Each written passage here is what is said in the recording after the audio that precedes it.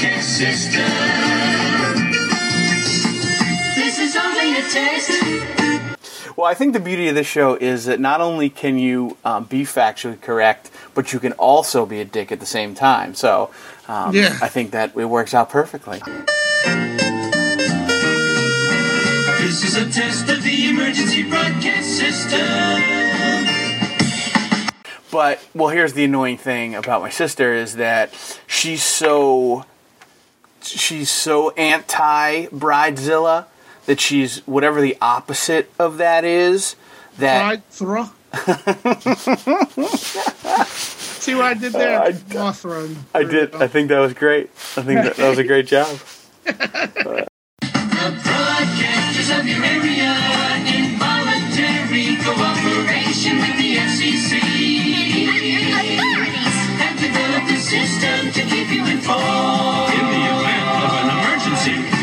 Fuck the police. Yeah. Fuck the police. My 12-year-old suburban white guy that thought he was real because he was into NWA and Eazy-E feels so cheated. If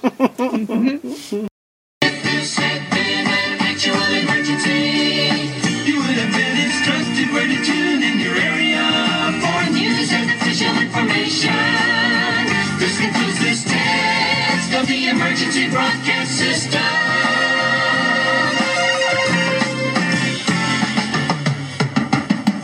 Syracuse. I'm Sanders, and he's Liv, and we are two sorry excuses.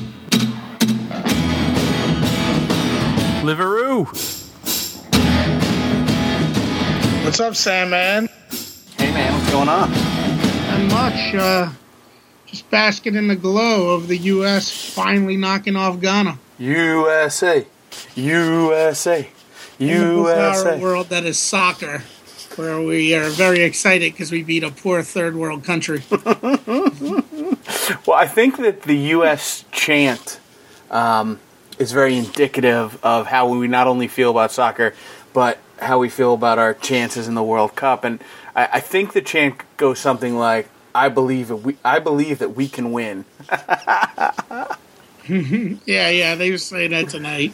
Which is akin to, kind of like 8-year-old rec. 2, 4, 6, 8. Who do we appreciate? Bears, go Bears. I'll say this much though. I made this observation with the people I was watching the game with. It's not the first time I've made this observation, but and maybe it's a controversial observation, especially with the soccer set. You can tell, 20-something years ago, what was it, 1990, the first time the U.S. was in the World Cup, and however long that was. Yes. And that was the beginning of the modern U.S. soccer craze. Correct. Now, how lily white was that team? I think there was Kobe Jones back in the 90s. Let me see who's on that 90s roster. Because Wallace, Tab Ramos, what was it? Tony Meola was the goalkeeper. Those all sound about right. Let's see here. Tim Howard. That's the current goalie. Was on the team. No. What's going on here? He's our here? current goalie. Yeah, you're absolutely right. I clicked the wrong thing here. So let's see. U.S. in the 90s. Tony Meola. John Harkes. Yep, John Harkes. Ramos. Eric Winalda. Let's see. Casey Keller was the backup goalie. Yeah, okay. I see where you're going. Well, this is my point. I mean, growing up for me, it was soccer was a sport played by, middle class, usually upper middle class people. It was even though soccer's intrinsically not an expensive sport, the way it was played at its top levels in the United States is expensive because it involves a lot of travel. you know. Right. And we would get our asses kicked constantly because the only people playing it were the effete friggin' white kids, right? The kids that weren't playing football. Okay. You know. Now you look at it and we're not great, but we're better than we are, and the team is a hell of a lot more diverse than it used to be. You know, and of course that was what it was going to take. I mean, we're still not there yet, but it takes people other than, you know, upper middle class kids from New Jersey playing soccer for it to be successful, for us to be any good at it. I mean, this isn't golf, for Christ's sakes. But it's funny that you mention that because I never understood how, like, so take modern day, take today's game. You know, Yeah. you got a team from Ghana. I Yes. mean, you know, a third world country, but they can field, you know, a first class soccer team. Yep. That's because all you need, the only equipment you need is a ball. Yeah. So, like, no matter how poor your country is, no matter, you know, no matter how you are lacking in resources, that sport translates, you know, socioeconomic lines. And I never understood why it didn't in the States, where things like, you know, basketball is is more prominent. You're answering your own question. But then even take that urban aspect out of it. Just take the, you know, the poor South. You know, what did Edrin James where's he from? He's Florida. I mean, he went to Miami, so I'm sure he's from the state of Florida. It's like an Okapachi, is that? Yeah, he's probably from down there where I believe they call that area the Muck. Yeah. The sugarcane fields, where the great Ricky Jackson was from. He didn't have Edrin James grew up without electricity in his house, but Yeah. you know, was able to, you know, gravitate to a football field where you need, you know, tons of equipment and, you know, tons of resources. I think maybe that's starting to change a little bit. I think now with, like, you know, the cost of insurance, and I'm sure when Edrin James was coming up through, you know, the rural muck in Florida, the school district probably wasn't too concerned with, you know, with proper trainers or proper equipment or proper, you know, insurance. But like now, that stuff doesn't slip through the cracks anymore. You know, it might be more lax down in the South where football's more prominent, but, you know, somebody's pointing a finger going, hey, wait a minute. Wait, my kid got hurt, you know? Well, I'll say this much, though. Football, people will find money. It gets support from the NFL, all that. You drive around New Orleans, and every school, no matter how poor that school is, they all have a football team. But that's also because there's a lot of reinvestment into making sure they have football teams by stuff like organizations like the NFL. And that's one of baseball's problems, and they're only finally getting around to putting money back into the inner city for baseball. They gave up on it. They gave up on the inner city like 40 years ago. Right. Which was stupid because players like Joe Morgan, you know, they had several guys who were from places like Oakland, you know? Yeah. And then baseball decided, we can just go mine all the talent from the Caribbean and elsewhere, you know? And they just totally pulled out. I remember seeing Joe Morgan on, I think, Real Sports bitching about that probably like 10 years ago. You know, about how baseball just totally gave up on it. Even though it was a commonly played sport in the inner city, they just ceded way to basketball and football and were like, we're not going to deal with it for whatever reason, and just passed on having any a large percentage of these great athletes go on. Turn on the College World Series and see how many black players you see play on any of the teams in the College World Series. You don't see too many. No. And even the historically black colleges that have decent baseball teams, like, who is it, Jackson State? I think they had a lot of white and Hispanic guys on their team. You know, baseball gave up on the inner city for a while, and the new I think it's called RBI, the new program they're starting where they're rebuilding fields and stuff and trying to get this huge demographic.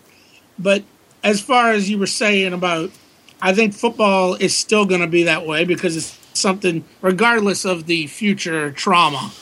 There's a certain, there's a lot of people like down here most people are going to still keep putting their kids in football. They don't care. They love it, you know?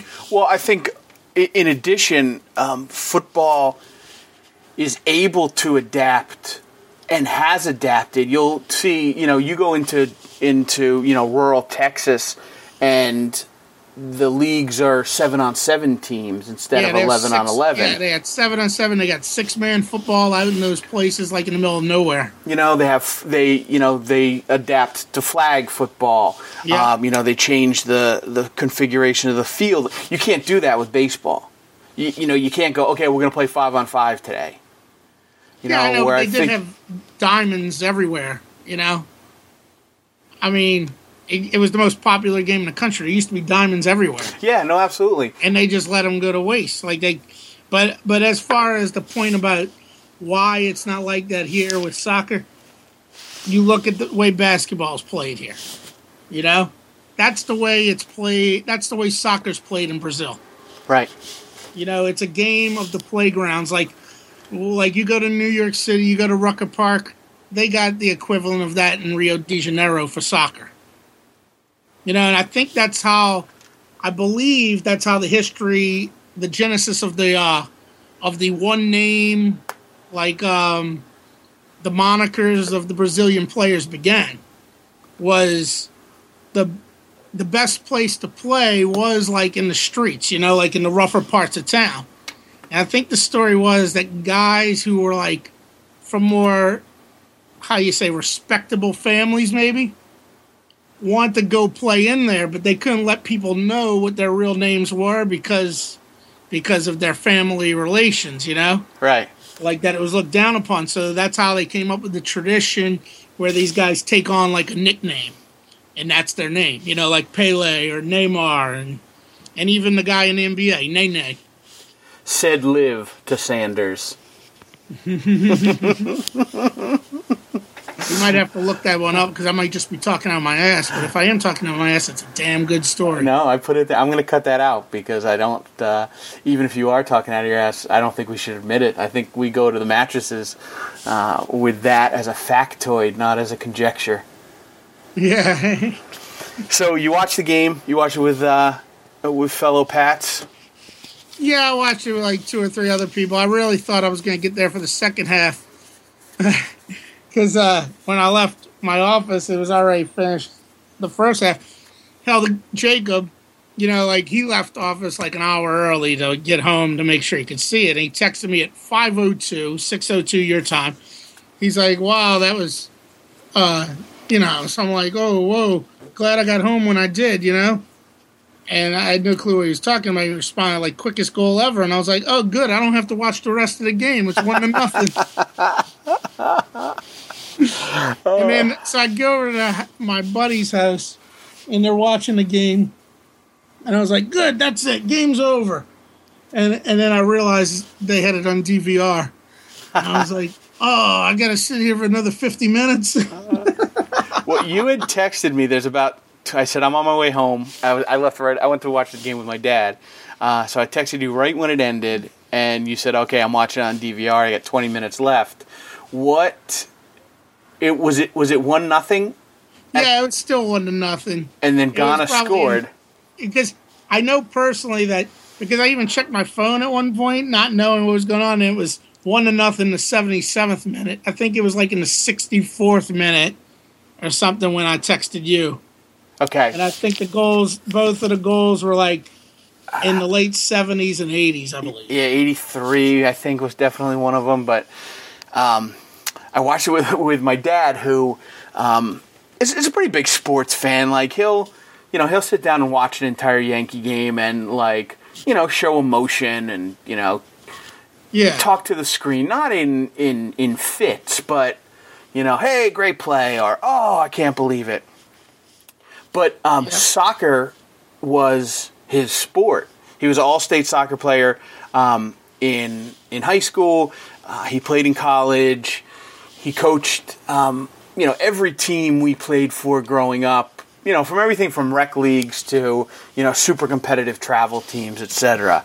And he allow me to interject, but everything you're saying right now is making sense because that's what I remember in 1990 when they started pushing the soccer thing, because lots of the players like Miola and Ramos were Jersey guys, because Jersey was full of lots of European immigrant families, and so they were early adopters of soccer up there.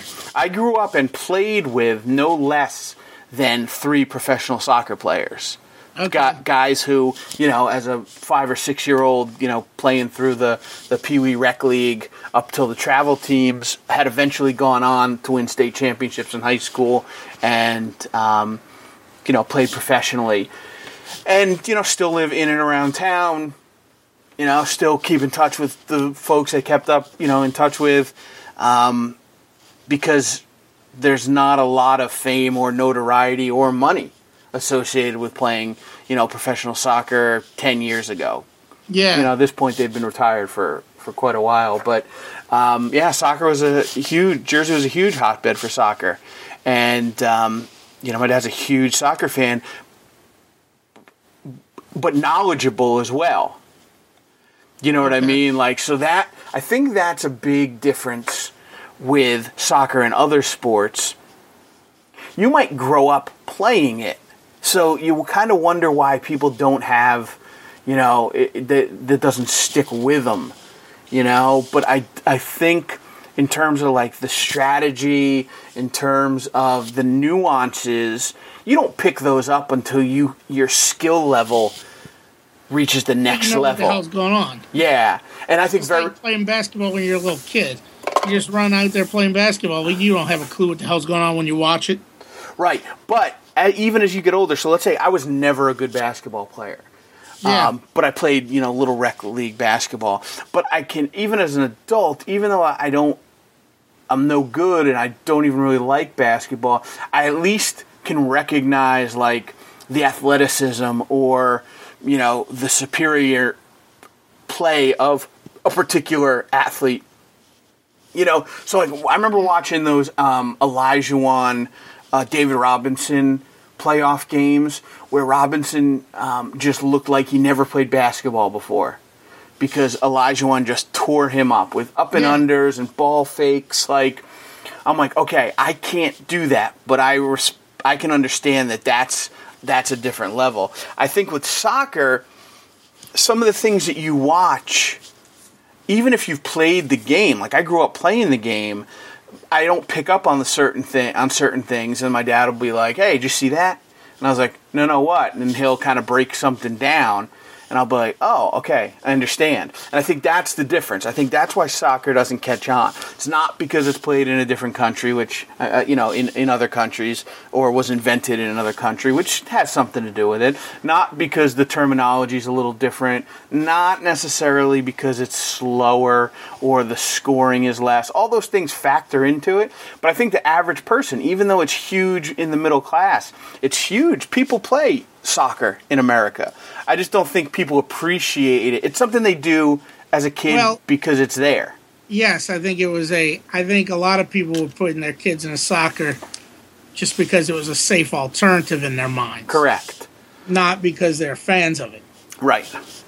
I know, I've read here and there over the years how that's one of the issues they've been having is when are the people that follow soccer the number of people that actually play it growing up, when is that going to translate into all those viewers?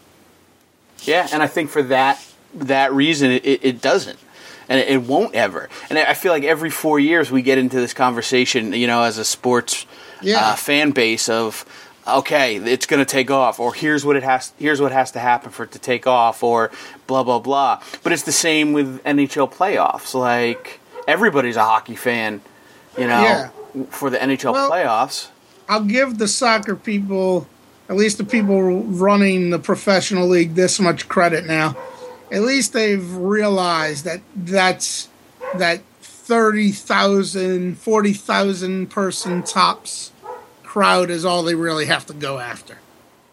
Yeah. And they can fill those stadiums, and now they're building these soccer-specific stadiums and wasting taxpayer money on that, too, which means it's officially an American sport now that they're getting, and now that taxpayers are getting fleeced for soccer stadiums.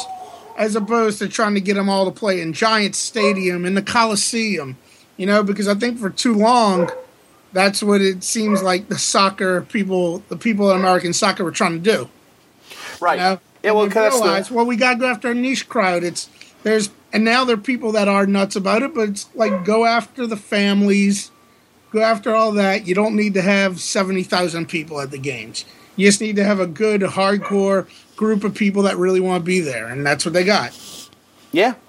It's just like the WNBA. They found their niche with little girls and lesbians. And that's true. They market heavily towards the lesbians now. It sounds like I'm just being a dick, but it's true because they realize at a certain point, all right, your average Joe Blow who's viewing sports and gone to sports doesn't care about the women's league. We got to just go after who we know will be interested in. So you can end up getting the fathers out there because they want to take their daughters to see girls playing basketball. And it is a fact, lesbian sports fans love the WNBA. Well, I think the beauty of this show is that not only can you be factually correct, but you can also be a dick at the same time. So I think that it works out perfectly.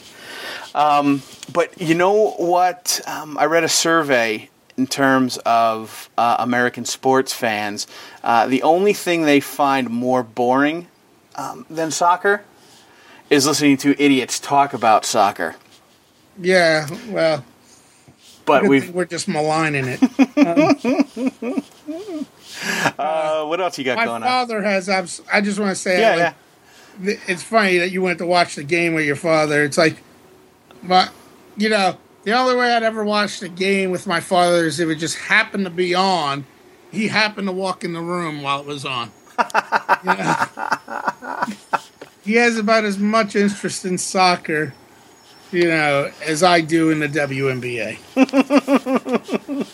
Which goes back to one of my favorite jokes that I came up with years ago. It was probably the first 2 years in the league. I asked my buddy, I was like, hey, you know who won the WNBA title last year? He's like, no, no. Who? I said, who cares? That's how my dad views soccer. It's like, hey, do you know who won the World Cup? I don't give a damn. He knows that Italy's good at it because he loves anything Italian. Right. Doesn't mean he has an interest in it. He just knows they're good at soccer. Right. But yeah, moving right along now. What else you got going on? How's your weekend? It was all right, what did I do? Nothing too exciting. Jeez.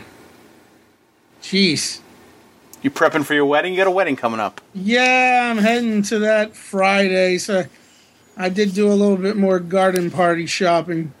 All right, yes. So you were explaining this to me. I don't know when I would have been explaining that to you. This is the first time we've talked in 2 weeks.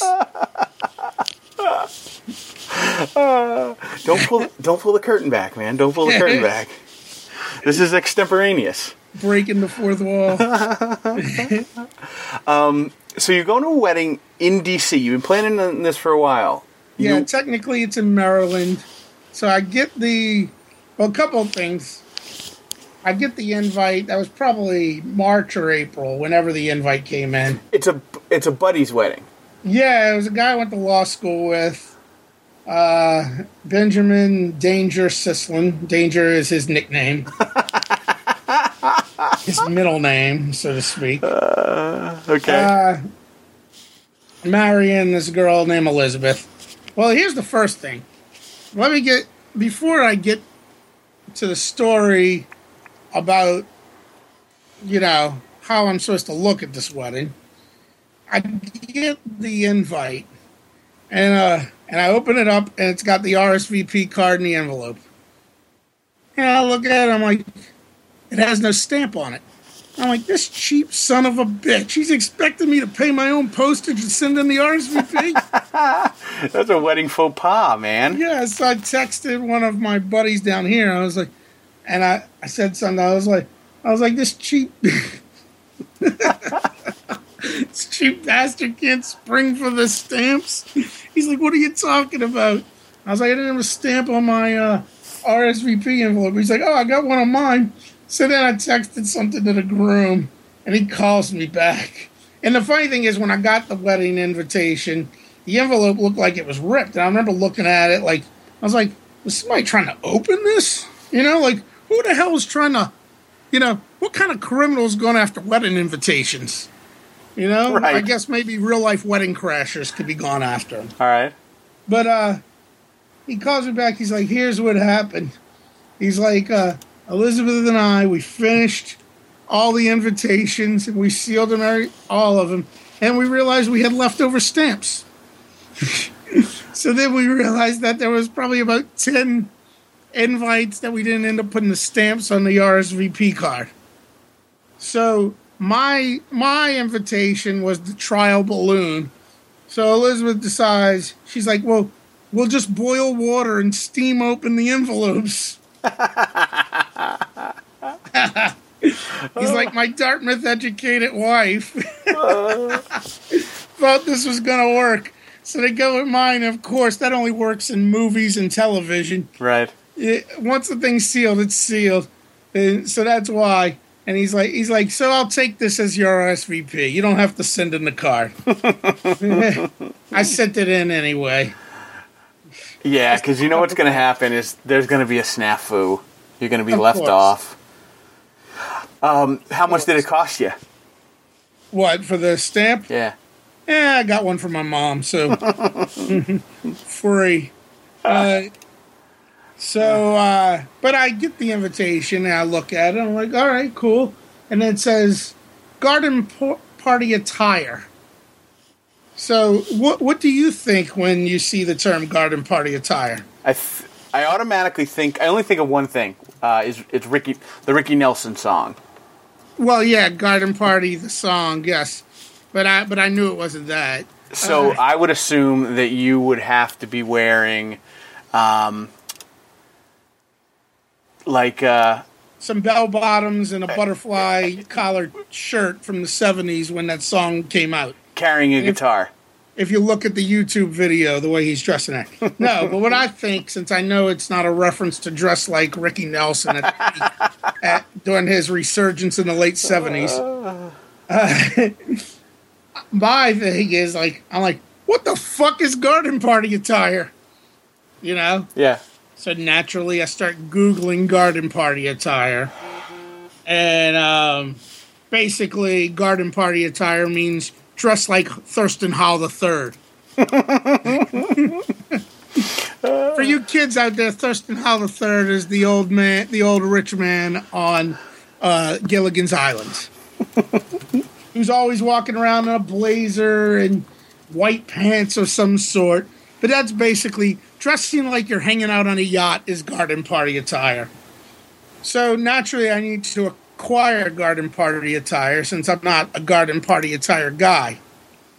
So I went out and I got some light blue pants, whatever. I tried the stuff on last night just to see how it looked, and I'll be honest with you, I should live my life in garden party attire because I look a hell of a lot better in that than I do in my regular clothes. The only thing is I'd have to start investing. I couldn't wear the same jacket. What's the full ensemble?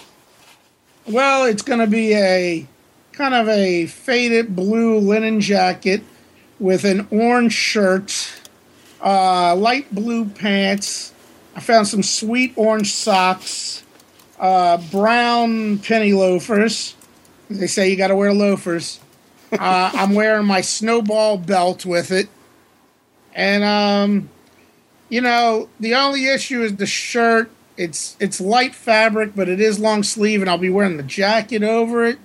So I'm going to bring up one of these orange polo shirts in case I need to make a last-minute change for the weather. Is the party, it's an outdoor party? It's going to be outdoors, yeah. That's a rough one. I wasn't worrying so much about wearing the jacket because I figured that's probably going to come off at a certain point anyway. And It's like light dress shirt, it's not like one of these heavy Oxfords, Yeah. But my fashion consultant told me I consider the shirt since I'm hot. I was like, well, in that case, I'll pack one of the polo shirts because apparently that is part of garden party attire, is wearing a polo with a jacket. Generally, that is not, that is too casual for a wedding. according to the internet. Well, I mean, the internet never lies. I got the garden party attire. All right. Now, when I go to no, it does not. When I go to twosorryexcuses.com, and I click on our Amazon.com link, and I search for garden party attire. Hey, yeah, man. Yeah. I'm getting reverb. Okay, you sound okay to me, and we're still recording, so. All right, you sound okay to me now. I just want to make sure we weren't having any errors like we had in episode 2, I believe. It was so long ago. Yeah. We moved past that. No, we're good. I think we should be fine. But when I go to Two Sorry Excuses and then I click on our Amazon link and Google garden party attire, yes, I get a bunch of Hawaiian shirts for men and then a bunch of like garden party dresses for women. So I imagine you're going to see a lot of women in like kind of longer sleeveless, like sundressy kind of things. Yeah. But I'm sure women, it's easy. Garden party, for one, usually when you look at dress codes, they're usually geared towards women. Yeah, I think you're going to get a whole mix and match of dudes. Because, I mean, to be honest, how many of the things that you're going to wear did you have to go out and buy? Well, that's me. We're going to a wedding full of people from metropolitan D.C. Yeah. I mean, we'll probably wake up dressed like that. Well, here's people who comfortably and casually, like basically Mike Cuddies. True. You know, there's a lot of people down New Orleans who just dress like that every day, you know? Yeah. I mean, all the attorneys, right? Well, of course, all the attorneys, that's a given. Yeah. So why did you go, why didn't you just go with seersucker suit? Well, for one, I just bought a new one, and he told me I didn't want to ruin it. And this guy's kind of wild, and I'm imagining when he tells me it's going to be ridiculous and outrageous, I better just be prepared not to ruin the brand new seersucker suit. Plus, I feel like it might be overdressed, you know? The wedding is going to be ridiculous and outrageous? Yeah. I mean, it makes sense. I've hung out with his dad before. You know, and if the rest of the family's like his 60-something-year-old dad, you know, well, I wonder it could be Blackout City, and I've seen what happens to me in nice clothes when it's Blackout City. I wonder if his wife will have anything to say about that. I mean, she's marrying him. Yeah, that's usually when it starts to go downhill. I mean, she knows what she's getting. Yeah, unfortunately, I think sometimes though they think that is the signal for things to change. But all I know, maybe later on, but all I know is that I don't have to wear a tie, and that's all that matters to me. I went through a phase. It was my while I was in Curacao, in my post-Curacao phase, where I refused to wear ties to weddings, which was fine because I had a linen suit that I wore.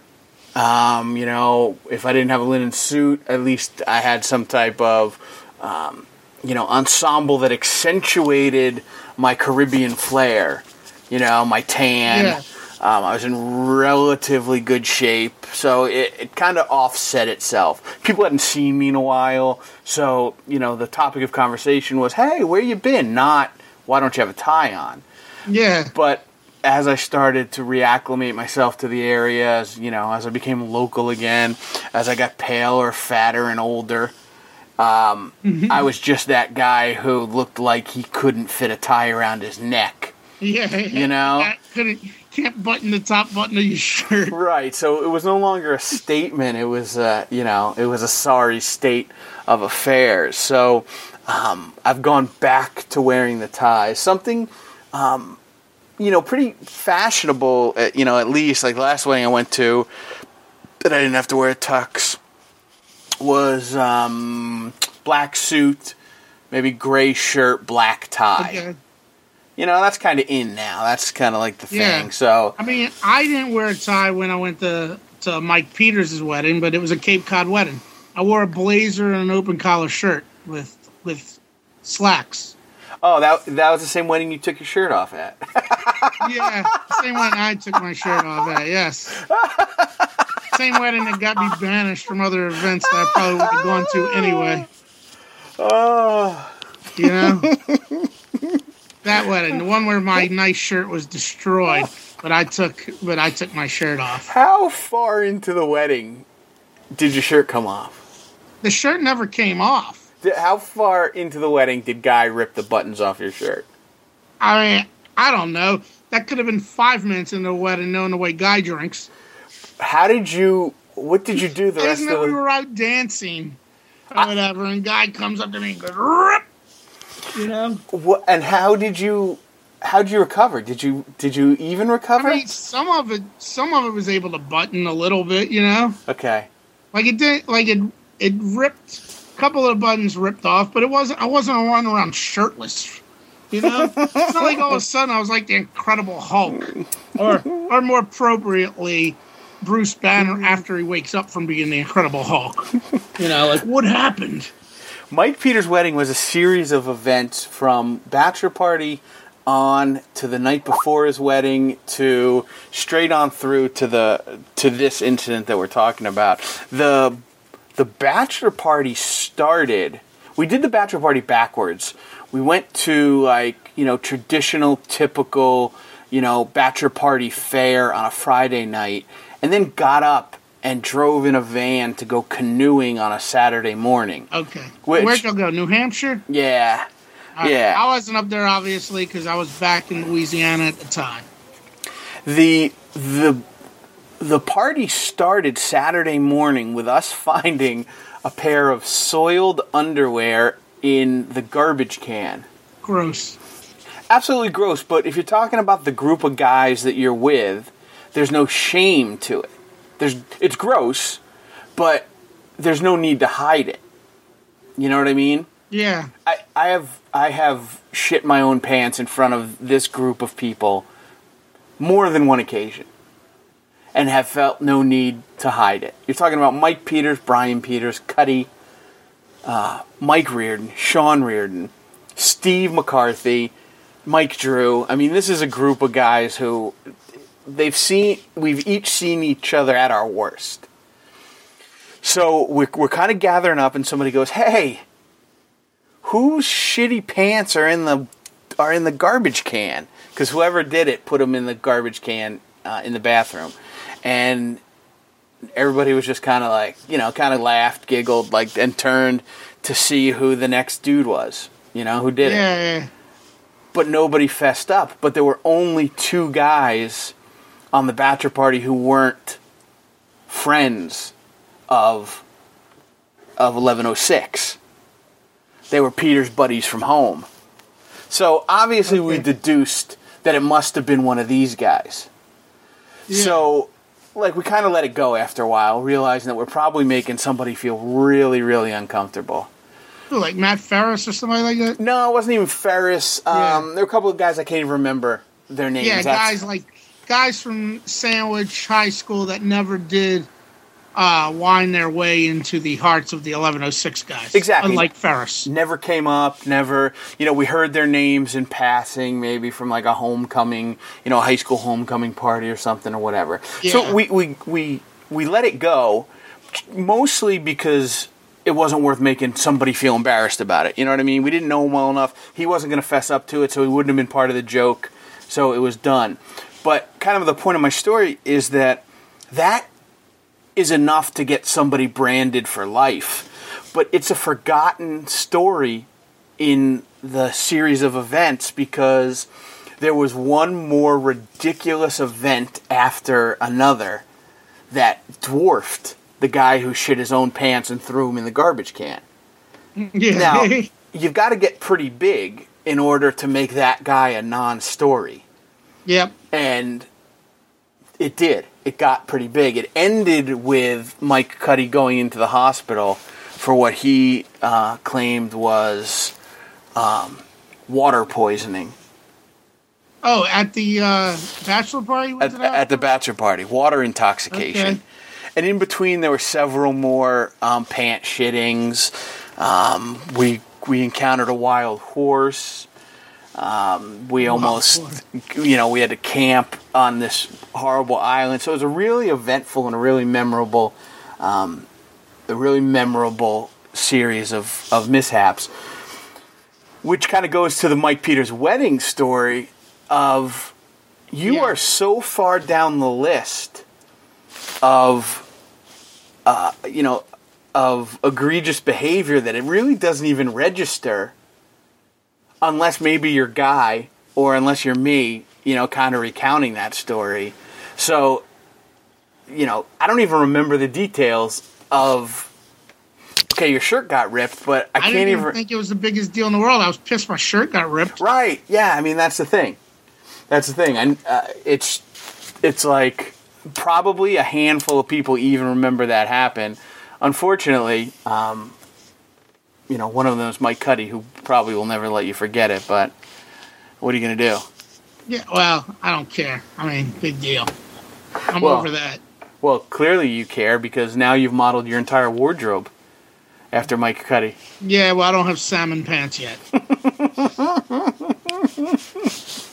So, well, hell, do you remember what happened at Mike Peters' wedding at the hotel the night of? Like Brian, I happened to be in the room next door, so I didn't know what was going on. But, because we were all up and stuff, Brian and Carla, whoever else, they got kicked out of the hotel. Yeah, Mike Peters on his wedding night got kicked out of the hotel. And some bikers were riding their motorcycles in the hotel. Do you remember that? I remember that. Guy tackled Mike Drew in through a bathroom door. Yeah. And the place was full because it was like the last weekend of the summer. Yeah. Last good weekend. So all these families were there just looking to celebrate. And it had the biker assholes and the wedding assholes, which we were part and parcel of. The wedding assholes. Meanwhile, the bikers, guy was cruising down the lobby in his motorcycle. It was like out of a movie, man. I went back several years later. It was the Hollyhog where I came up with Vito Palumbo and my brother Josh. And the one where you had to be supported by that tree? Yes, the one where I had to be supported by the tree. The one that's one of the photos for the About Us on TwoSorryExcuses.com. If you go to TwoSorryExcuses.com and click on the About Us button, that picture is the Hollyhog Golf Tournament in Massachusetts on Cape Cod that we're speaking of. And it's indicative of exactly what happened on that night. It's a shirtless Liv, a pale shirtless Liv, drinking a Coors Light, propping me. I can barely keep my eyes open, and for some reason, I'm soaked, but just from the waist down. Yep. I don't know There's no chance of me ever being a well-tanned shirtless Liv. Because no matter how many times I hang outside without my shirt, I never get any sun. I mean, it's kind of a blessing, I guess, because I'm also not blown up in flames the way Sean Creedon would if he goes shirtless. Well, when I went back up for that hog weekend, I registered under a pseudonym on the off chance that they would remember that I was part of the infamous Mike Peters party. I'm checking in. John Holmes, room for one. So, wait, back to the garden party. You've got your garden party attire. You're flying into where? Dulles Airport? BWI. Oh, BWI. All right. That's a pretty good airport to fly into. Easy to get in and out of. And then, how are you traveling around? Somebody picking you up? Well, yeah, we're trying to figure all that out. What time they're gonna see? A couple other guys are flying in like a day or two earlier, and whatever. There's a little controversy, but I'm gonna make do. There's all like, oh, we'll pick you up. You'll be fine. And stuck in the text message the other day about plans being changed. I'm like, well, I'm coming in Friday at 10:30 something, which isn't the real killer because I know it's probably really going to be 11:30 something because I haven't been on a plane in a decade that's gotten anywhere on time. Right. But he's like, well, I don't think we're going to get through there until 2:30. So that's the guy's whose house I was just at, and we were discussing that. And I'm like, yeah, I know how to work a train system. I can get up and go somewhere. That's not a big deal. But just tell me when the fuck are y'all going to come by because y'all got to pick my ass up so we can head down to the wedding. You know? Right. So that's not such an issue there. And then, of course, they're like, well, on the way back, we're going to do such and such. My plane doesn't leave till 9:30 at night on Sunday. Okay. And I have other friends up there that I'm hoping to see.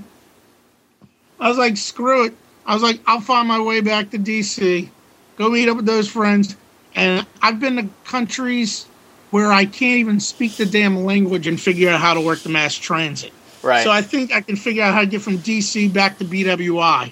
You know? I've already figured it out. I went on, looked at the train schedule. I was like, it's like $6. Big deal.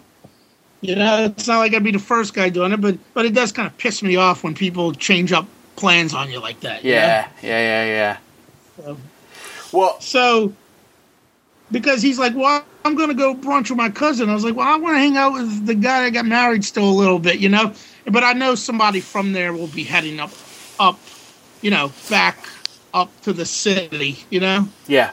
So that's not a big deal. I've already dealt with that. I was like, all right, I'll just hitch a ride with somebody, go back up, and I have 9:30. Even if I'm a moron, I'll have plenty of time to figure out how to get from one place to the other, you know? Yeah. Yeah, DC's easy to get around, especially if you're talking from, the airports and the major points in the region. Last time I did anything other than sit in the airport in DC was when I was just about 8 years old. My brother went to West Point briefly, and so we drove him up there, 1984, 30 years ago. And we were in D.C. for a day. We went to the Smithsonian, took a picture with a Ronald Reagan cutout. Everything was good.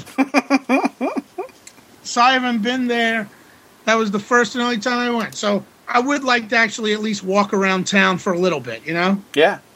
Go take my, the standard, making the Washington, taking a picture so it makes it look like the Washington Monument's your penis pic. I assume that's standard operating procedure. That is standard operating procedure. Quintessential picture everybody must take. But I did get an email from the bride last week, for this garden party attire wedding. And it was telling us about the Friday night events and how everybody's invited to come to the rehearsal on Friday night. And it had another dress code in there. This wedding sounds like a real doozy, dude. Yeah. And it said, dress code is going to be backyard BBQ casual. If you don't know what that is, Google it. That's what it said. It's straight up. I'm quoting. So, of course, I Googled it, but they don't have that much about Googling that for men, whatever. But actually, first thing I did, I texted my buddy Ben. I'm like, what's up with you and all the niche, nuanced dress codes? And he's like, I'm sorry. I wish I could take credit for calling shorts and flip-flops backyard BBQ casual, but I cannot. So I assumed it was something his wife came up with. Right. Or his future wife. But no, he's like, I was like, I figured that was something Elizabeth must have come up with. He's like, no, wedding planners. I'm like, wait, you're paying somebody to come up with bullshit dress codes? You're paying somebody to come up with flowery names for shorts and flip-flops? Oh, what a scam. Yeah. He's like, well, it's not just that. It's all kinds of other stuff, but that's part of it, It's like you just can't tell a wedding planner because they look down upon that, I guess. So they're like, we got to give it a title. Right. Right. Oh, it's such a scam. So I've been, for the last year, I've been working with that florist, doing my wedding consultation project, and it's an absolute scam. All that goes into making a wedding. If you take that money and invest it in property, it goes a lot further than it does for your wedding day party, that's for sure. Well, funny thing you're mentioning that, because this morning I saw a report on the news, on the local morning news. It was talking about the average cost of a wedding, and I think New York, it said, is the most expensive state. It cost $85,000 on average for a wedding in New York. Ridiculous. In Louisiana, it was about 17th. I think they said 35,000 or something. Maybe it's more than that. Maybe, let's see. But how ridiculous is that? I'm trying to see if I have if there's a news article about it, because there must be, since this was on TV today. Well, here's some. What is this? They got several articles on the cost of weddings, but it is preposterous to spend that. The crazy thing is, it's ridiculous amount of money to spend on it anyway. You know, do you ever listen? You know Jim Gaffigan is? Yes. And the other night they were showing one of his stand-ups, and he was talking about the ridiculousness of weddings and how you got to spend all this money to pretend like your daughter's a princess, just like how absurd the whole wedding thing is itself. I mean, you kind of got to give over to it when you're a man. Big deal, Yeah. You deal with it. I don't want any backlash from the people who are like, oh, you're a jerk. But, if I get married, I'll deal with it because that's what you do. Right. But when you think about the divorce rate, yeah, it makes it that. I went to a buddy of mine's wedding years ago, and it was ridiculous. No expense was spared. That thing was over in 2 years. Yeah. There's got to be an inverse proportion for the amount of money you spend on the wedding and the likelihood that you'll get divorced, or the likelihood that it will succeed. The more that you spend, I guarantee, the lower the success rate of that marriage.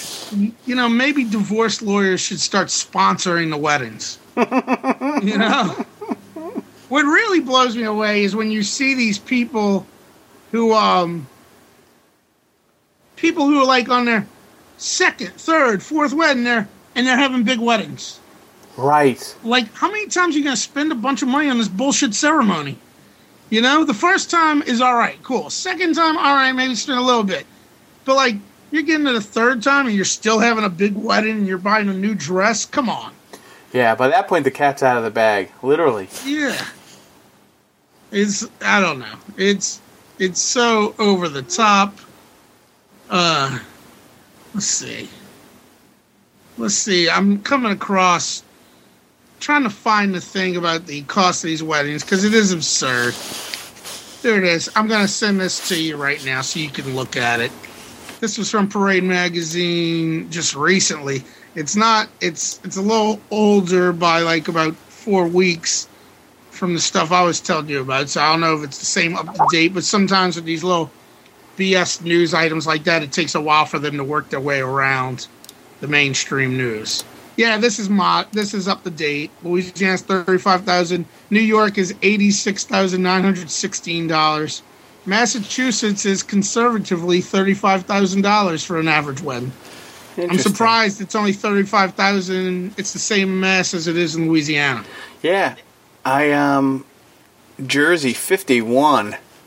Yeah, well, of course, because that's a deal. That's where you go if you're a cheapskate and you don't want to get married in New York, apparently, right? Look how out of whack New York is compared to everyone else. Even the ridiculous states are only in the 50s and 40s. Yeah, this is insane. No data from Montana. Yeah. See, you got to think, you look at Louisiana, 35,000, Mississippi, 17,329. You got to think the New Orleans market is driving that price up. Because outside of New Orleans, Mississippi and Louisiana are basically the same fucking state. Same Alabama, which is 22,083. You know, most southern states are completely the same unless you have, like, a major city in them. Right. You know, so it is ridiculous. I want to know what the hell they're spending that money on. That's even 9,000 higher than the average in Georgia. What the hell are they spending their money on in Louisiana? I love that they combined North and South Dakota. Yeah. Talk about no respect. Yep. Montana gets no data. We're not available. I imagine an average wedding in Montana probably costs about $25, though. I mean, think about the people that live in Montana. They're not spending money on that. That's true. That's true. Know? They're all like militiamen up there. Militiamen, Ted Turner, and David Letterman. That's the only people that live in Montana. Now, for some reason... Okay, so now Jersey, they only have the north and central regions. Because, remember we talked about this a little bit? The social class and geography of New Jersey, where southern Jersey is very poor. I wonder if... See, they don't even have Delaware. So they must have... Yeah. New York, they only have Manhattan, but they were saying it was 85,000 on TV, but it might still be 85,000 for the state itself. Right. Considering the fact that the Manhattan wedding market has to make up 90% of the weddings in New York State. Well, Detroit's got $31,000 average. Who's got $31,000 in Detroit to be throwing a wedding? I think you need to spend it on all the protection. The security detail. My sister just got married. I have no idea how much they spent, but we are a no-frills family. Yeah. Like, there was very little pomp and circumstance growing up. Like, you know, we were your average middle class. There were four of us. I went to private high school. We all went to college. You know, at one point, you know, while my dad was still kind of middle management, he took, you know, part-time job, real Walter White-ish kind of deal, working with a pool. Started cooking his own meth. Started cooking his own meth. No, real similar. He started working for like a pool. Actually, he was from New Jersey. He was probably cooking his own suntan oil, huh? Well, he's an engineer, so he took a job with like a pool supply company. Okay. You know, like selling pool supplies and stuff like that. So it was, you know, it was on the outskirts of you know, his professional focus, but still, you know, he could understand it. He knew what he was doing. So, but it was just a weekend job or whatever. And then eventually, as time went on, and you know, he rose to upper management, and you know, started working for really big companies. You know, his career kind of took off, and you know, the family finances were able to recover from 4 kids in college. Were able to recover, you know, from helping this kid do this or helping this kid do that. So my sister, you know, she got married at the right time. You know, if she had gotten married way earlier, maybe there wouldn't have, you know, been enough, or maybe if she waited a lot longer, you know, my dad would have been in retirement mode. But at this point, you know, he still has active income, and he still, you know, does consulting and working and stuff. And they were just going crazy. Like, they went out and chose the wedding venue came with tablecloths. Like when you rent a venue. Okay, we're going to have 20 tables. Okay, we put tablecloths on them. My sister went out and got different tablecloths. She's like, that's not good enough. That's not good enough. Which is so not my sister, allegedly. Like Bridezilla? Allegedly so not my sister. But, well, here's the annoying thing about my sister is that she's so anti-Bridezilla that she's whatever the opposite of that is. That Bridethra? See what I did there? I did. I think that was great. I think that was a great job. It broke my train of thought. I have no idea what I was going to say because that was very clever, my friend. Well, well, you were making the point about her her desire to be the complete opposite of Bridezilla. Which turned into her essentially being a form of Bridezilla. It's like the opposite of, Yeah, like, it was like the episode of SpongeBob I was watching once, where Plankton, the little evil guy, was trying to control SpongeBob, and he's telling him, you gotta be aggressive, And then he realized that SpongeBob is becoming a jerk and taking stuff from people. And then he realizes they shouldn't be listening to Plankton. He's like, I got to change everything. He's like, but what happens? What if I become aggressively nice to everybody? So the complete opposite is just being the overwhelming, annoying people with your niceness. Exactly. Yes. So whatever the opposite of Bridezilla is. Right. It wreaked just as much havoc. Yeah, and I'm sure you were pissed because you're like, I never got new tablecloths for my wedding. That's right, because the number was like, one. Vito, why didn't you put the bill for that? And really, that's what it came down to. That's really what it came down to. Yeah. Oh, good times. Good times. Good times. So you got your garden party. You're all set. You're going to head down to D.C. You're going to whoop it up with crab cakes and football. That's what Maryland's about. And the good thing is I can basically wear backyard BBQ casual to travel there and come back, so I don't really need to pack anything. Sweet. Since apparently all this time, for the past, 30-something years of my life, I've been dressing in backyard BBQ casual friggin' every time I'm free. You're a rehearsal dinner waiting to break out. Yeah, no kidding. Oh, jeez. I don't know. I'm going to come up with a new name for that if I get married. That'll be, sitting around the park playing checkers wear.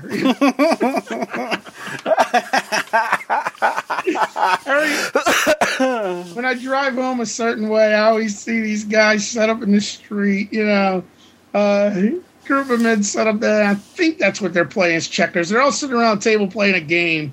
But I can't really tell, and it's not exactly a crowd I'm comfortable enough to just get out of my car and be like, hey, fellas, what game y'all playing? It's like outside of like a little corner store.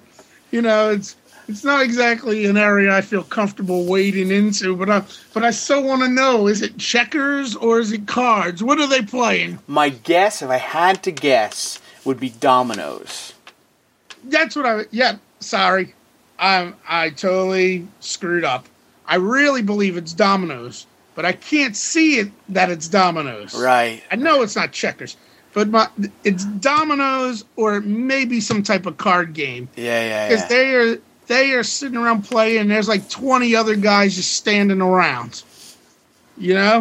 So I assume it's dominoes, but I want to make sure it's dominoes. But I know you don't go fuck with people in their domino games. Well, there was a point when I was in Curacao. I was on it was part of a long run, maybe like 8 months down there without a vacation. Yeah. And it was also during a very comfortable period. One of the high ends of you're making new friends. Maybe there's a new batch of Dutch people in. Maybe there's a couple new Americans in. And you start to really kind of own the island. Yeah. It was also probably during a height of a party run as well, but I sat down uninvited to a dominoes match, I guess. Yeah. Back at the gas station that I used to, that I would get gas at, there was a little hut, and a bunch of old dudes sat and played dominoes every day. And I don't know why I thought it would be a good idea, but I got out of my car, parked my car, got out, sat down, and invited myself into their game. I didn't last very long. Yeah.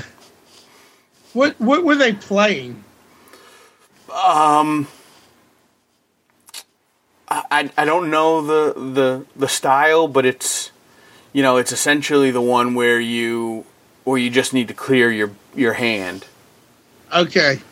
See, they weren't putting bids like 32 or, you know. No. I've played that style as well. See, that's what my buddies play, and so often I'm hanging out with them, and they're like, let's play, and I never pick up on it because I really don't like it. Yeah. And they know how to play it straight up, so everything comes way more natural to them. So, they'll tell you what to do, but it's like, it's like trying to tell somebody how to ride a bicycle or whatever. It's when you know how to do it, intrinsically know how to do it, it's harder to tell somebody what to do, Yeah. I don't enjoy it that much. I'm not good at card games. I'm not good at, I don't like poker. Because I can't calculate things in my head like people can. But when I was down in Curacao, we played with a bunch of people who taught us how to play. I lived with this dude who was a guy I knew from Jersey. He was one of my former students. He had come down, and he and I kind of went everywhere that was a date night. He was my date. So our neighbors were a couple. We hung out with this other couple, and then there was another couple. And what I found is when we would play games, especially when it came to strategic bidding games or some type of shared information game, we did so much better than mixed couples, even if we didn't know or weren't strong enough at the strategy, because two dudes think like two dudes. Yeah. So if you went to one of those domino games where all those guys had their wives as partners, and you teamed up with a guy who was of similar skill level as you, yep, I bet you would do particularly well, and it would reinforce your desire to play the game, because that's what ended up happening, because he and I could think like each other, could think like a dude would think, and it was an advantage because this guy and his girlfriend, or this guy and his wife, yeah, sure, they may have lived together or they may have played together before, but like they weren't on the same page. So we started to get good, and we developed, our own little strategy, and then we wanted to play more. You know what I mean? Yeah. So when we play 2-on-2. It's two guys versus two guys. In that instance, though, you're at the disadvantage again because it's nullified. Yeah, it's nullified. Exactly. Yep. But and then the only other time I really remember playing dominoes, it was like junior year, and for some reason I didn't go on spring break that year. So I believe Pat Higgins didn't go on spring break, and this other girl didn't go. So we sat around playing dominoes and watching the NCAA tournament. And it was like, oh, man, dominoes is cool. It was the different type. I guess it's the one where you're just connecting them. Yeah, you're just trying to clearing your dominoes. And that was a lot more fun, in my opinion. In my memory, I enjoyed that version of dominoes so much more than like 32 or Texas, whatever they call it, Yep. And so besides that, my only experience with dominoes was that dominoes were meant to be set up and make something and knock them all down. And that's what dominoes was to me until I saw Boys in the Hood and Ice Cube goes, "Domino, motherfucker." You remember that? I do remember that. You remember when Ice Cube used to play anti-authoritarian figures if he was cast in a movie? Now he's dads taking their daughters to check out colleges, or he's a cop, which he's been multiple times. 22 Jump Street, he's like the chief or the captain or whatever, and he had that movie Ride Along. Like now he's the picture of authority. The guy who was in the group that sang "Fuck the Police." Fuck the police. Yeah. Fuck the police. My 12-year-old suburban white guy that thought he was real because he was into NWA and Eazy-E feels so cheated. You changed, man. You changed, Ice Cube.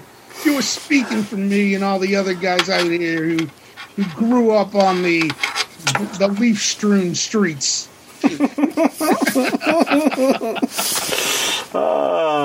Good stuff. Good stuff. What else you got, man? Jeez. I don't know. I mean, we've been gone for an hour 7 now. Here was something that was left on the back burner. I mean, we could fill this in at the end right now. So, I know you don't like Keanu Reeves movies. Although Bill and Ted's was on the other day. That was really funny. I got a text message from you to say Bill and Ted's is on. There was something else that was... Oh, man, I wish I could remember. Oh, I saw a news story today where there's a movie that's ready to be filmed. Daniel Craig was supposed to be in it. It was going to film in Boston. Daniel Craig dropped out. And now Keanu Reeves is going to be in it. He's going to be filming in New Orleans. Oh, no. So hopefully I'll have some kind of brush with fame and I'll run to Keanu Reeves. And I'll tell him the story and I'll get a picture and we'll throw that up. But that's probably not going to happen. All right, I'll make a deal with you. What's that? If you can get a picture of Keanu Reeves, you don't even have to be in it. But if you can get a candid of Keanu Reeves on your travels around New Orleans, I'll sit and watch Bill and Ted's Excellent Adventure. Okay. I mean, it's amazing that it takes that type of deal for you to like watch one of the most awesome movies ever. So Keanu will be in town. Here we can see when he shall be in town. The movie's called The Whole Truth. I think it's like they kill his daughter or something. Reeves reportedly will play a lawyer who signs on to defend a teenage client accused of killing his wealthy father. There you go. That's what it is. He's an attorney. See, we'll have something to talk about. We'll be able to be, about me being a real lawyer and him being a fake one. Right, you're basically... But as far as movies go, you are a fan of Billy Madison, correct? I am a fan of Billy Madison. All right. Billy Madison, which I consider the Citizen Kane of Adam Sandler movies. It was one of his earliest works, and he's gradually gotten crappier since. Yeah, I have to agree. Yeah. I mean, it still was it fits into the classic Sandler mold. It was just a less refined version where it's a moron running around, embarrassing everybody, and being a screw-off who eventually falls in love at the end. Right. Every Adam Sandler movie. But I was watching that movie, and I was reminded about, the bad guy in the movie is Eric, played by Bradley Whitford. Yes. And that's my first, the first encounter, my first association with Bradley Whitford is him playing Eric, the dickhead in Billy Madison. Right. And after that, he went on to do acclaimed work. He was in The West Wing. Yeah.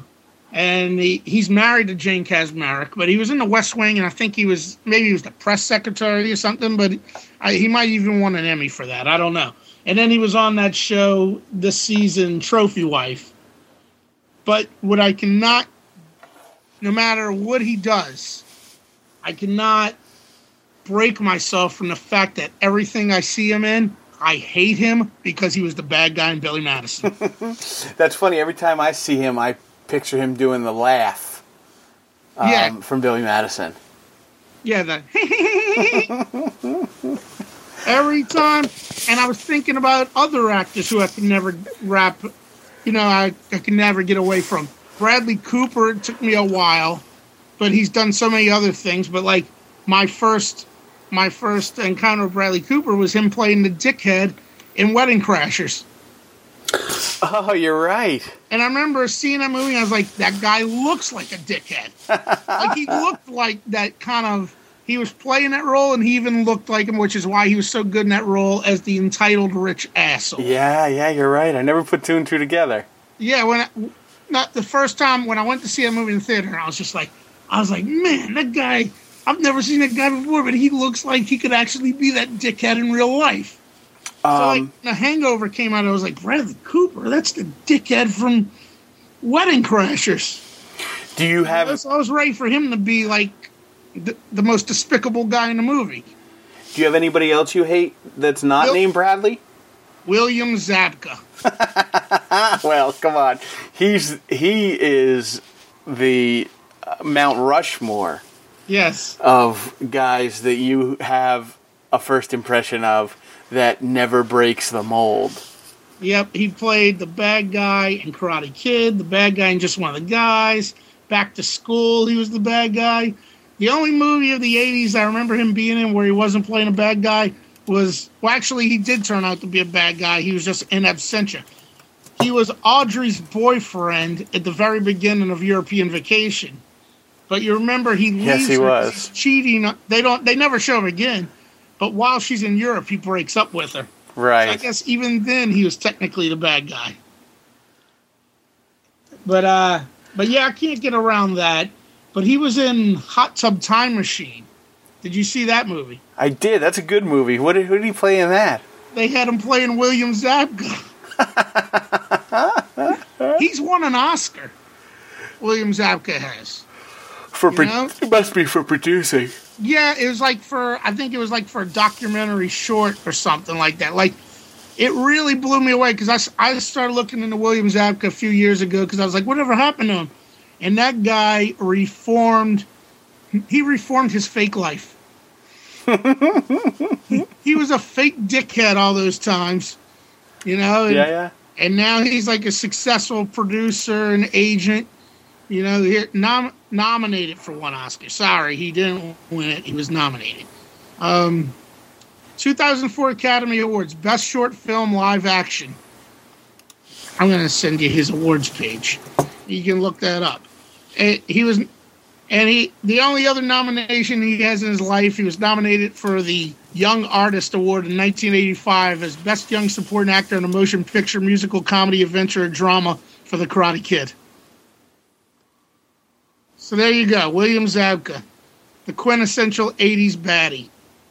And if you don't know who William Zabka is here, go back and watch Karate Kid, Just One of the Guys, which was the most awesome movie I ever saw when I was 9 years old. And Back to School. Do you remember Just One of the Guys? Was that where the chick is the newspaper reporter? Yes. Yes. And it was 1985, so I wasn't even 9 yet. And we got out of school. My mom used to own a nursery.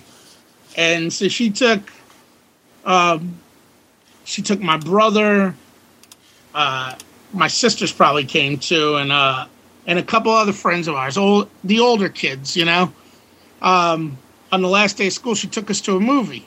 She took us to Just One of the Guys. She was appalled at the end of the movie, and that girl ripped open her shirt to show her boobs. That's the best part of the movie. Yeah. I was like, this is awesome. And my mom, I remember when walking home, she's like, I can't believe that was in there, blah, blah, blah. Because I think another mom might have been with us. And I just remember being all sheepish, like, I was thinking to myself, that was awesome. I couldn't act like I enjoyed it, though. You couldn't show any... evidence that you thought it was awesome, even though it was. You're 8 or 9 years old and you're seeing boobs on a big screen. Back then, that was when PG-13 was new. They didn't have the clear delineation yet. Now, if you have boobs in a movie, it's an automatic R. Okay, well, it's funny because... European Vacation was PG-13, which we went to see in the theater, and there were several boobs in that movie. Both... Well, I'm going to move off the boobs for a second and go back to Billy Zabka. But both... Did you call him Billy Zabka? Yeah. He used to be billed as in his early movies? He was billed as Billy Zabka. Yep. Yeah. No, I know. That's just funny that you called him Billy Zabka. Like you're one of those guys who calls De Niro Bobby. Karate Kid and Just One of the Guys has two of my favorite, most annoying secondary characters.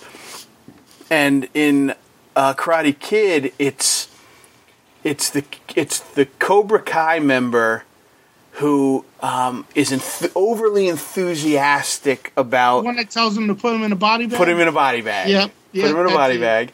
And then the younger brother from Just One of the Guys. Oh, yeah, Billy Jacoby's character, who's the hornball. Yeah, what's his name in the movie? What is his name? Why don't we just click on it? I want to say Lewis. Yeah, he's always. Sherilyn Finn was in that too, wasn't she? Was that who it was? Yeah, I think so. Yeah, because she plays like the girl who's all into her. Right, and that's when the sister goes, "What's the kid's name? Lewis? There's a half-naked girl in my room. Yeah. She's passed out. Blah blah blah." What's his name? Yeah, Buddy. Buddy. Yeah. Buddy, yeah. Buddy. Those are my two favorite annoying characters. Yeah. No, in any secondary role. That's reasonable. They're so over the top. Do you remember the brother in Better Off Dead? No, we had this conversation the other day. Remember? I thought you didn't see One Crazy Summer. No, well, I'm spotty on both of them. The brother in Better Off Dead, because everything in the movie was over the top, you know? Yeah. He's like always like doing all these projects. You know, like he's building this rocket, like an actual rocket in his room. He's always ordering all these books on how to do stuff. And they got one scene, you know, he's like a 12-year-old kid. They got one scene where he opens the brother, John Cusack, Lane Meyer, opens the door, and he's in there with a bunch of these, like, prostitute-looking women. And he's got, like, a book. It's, like, how to pick up trashy women. On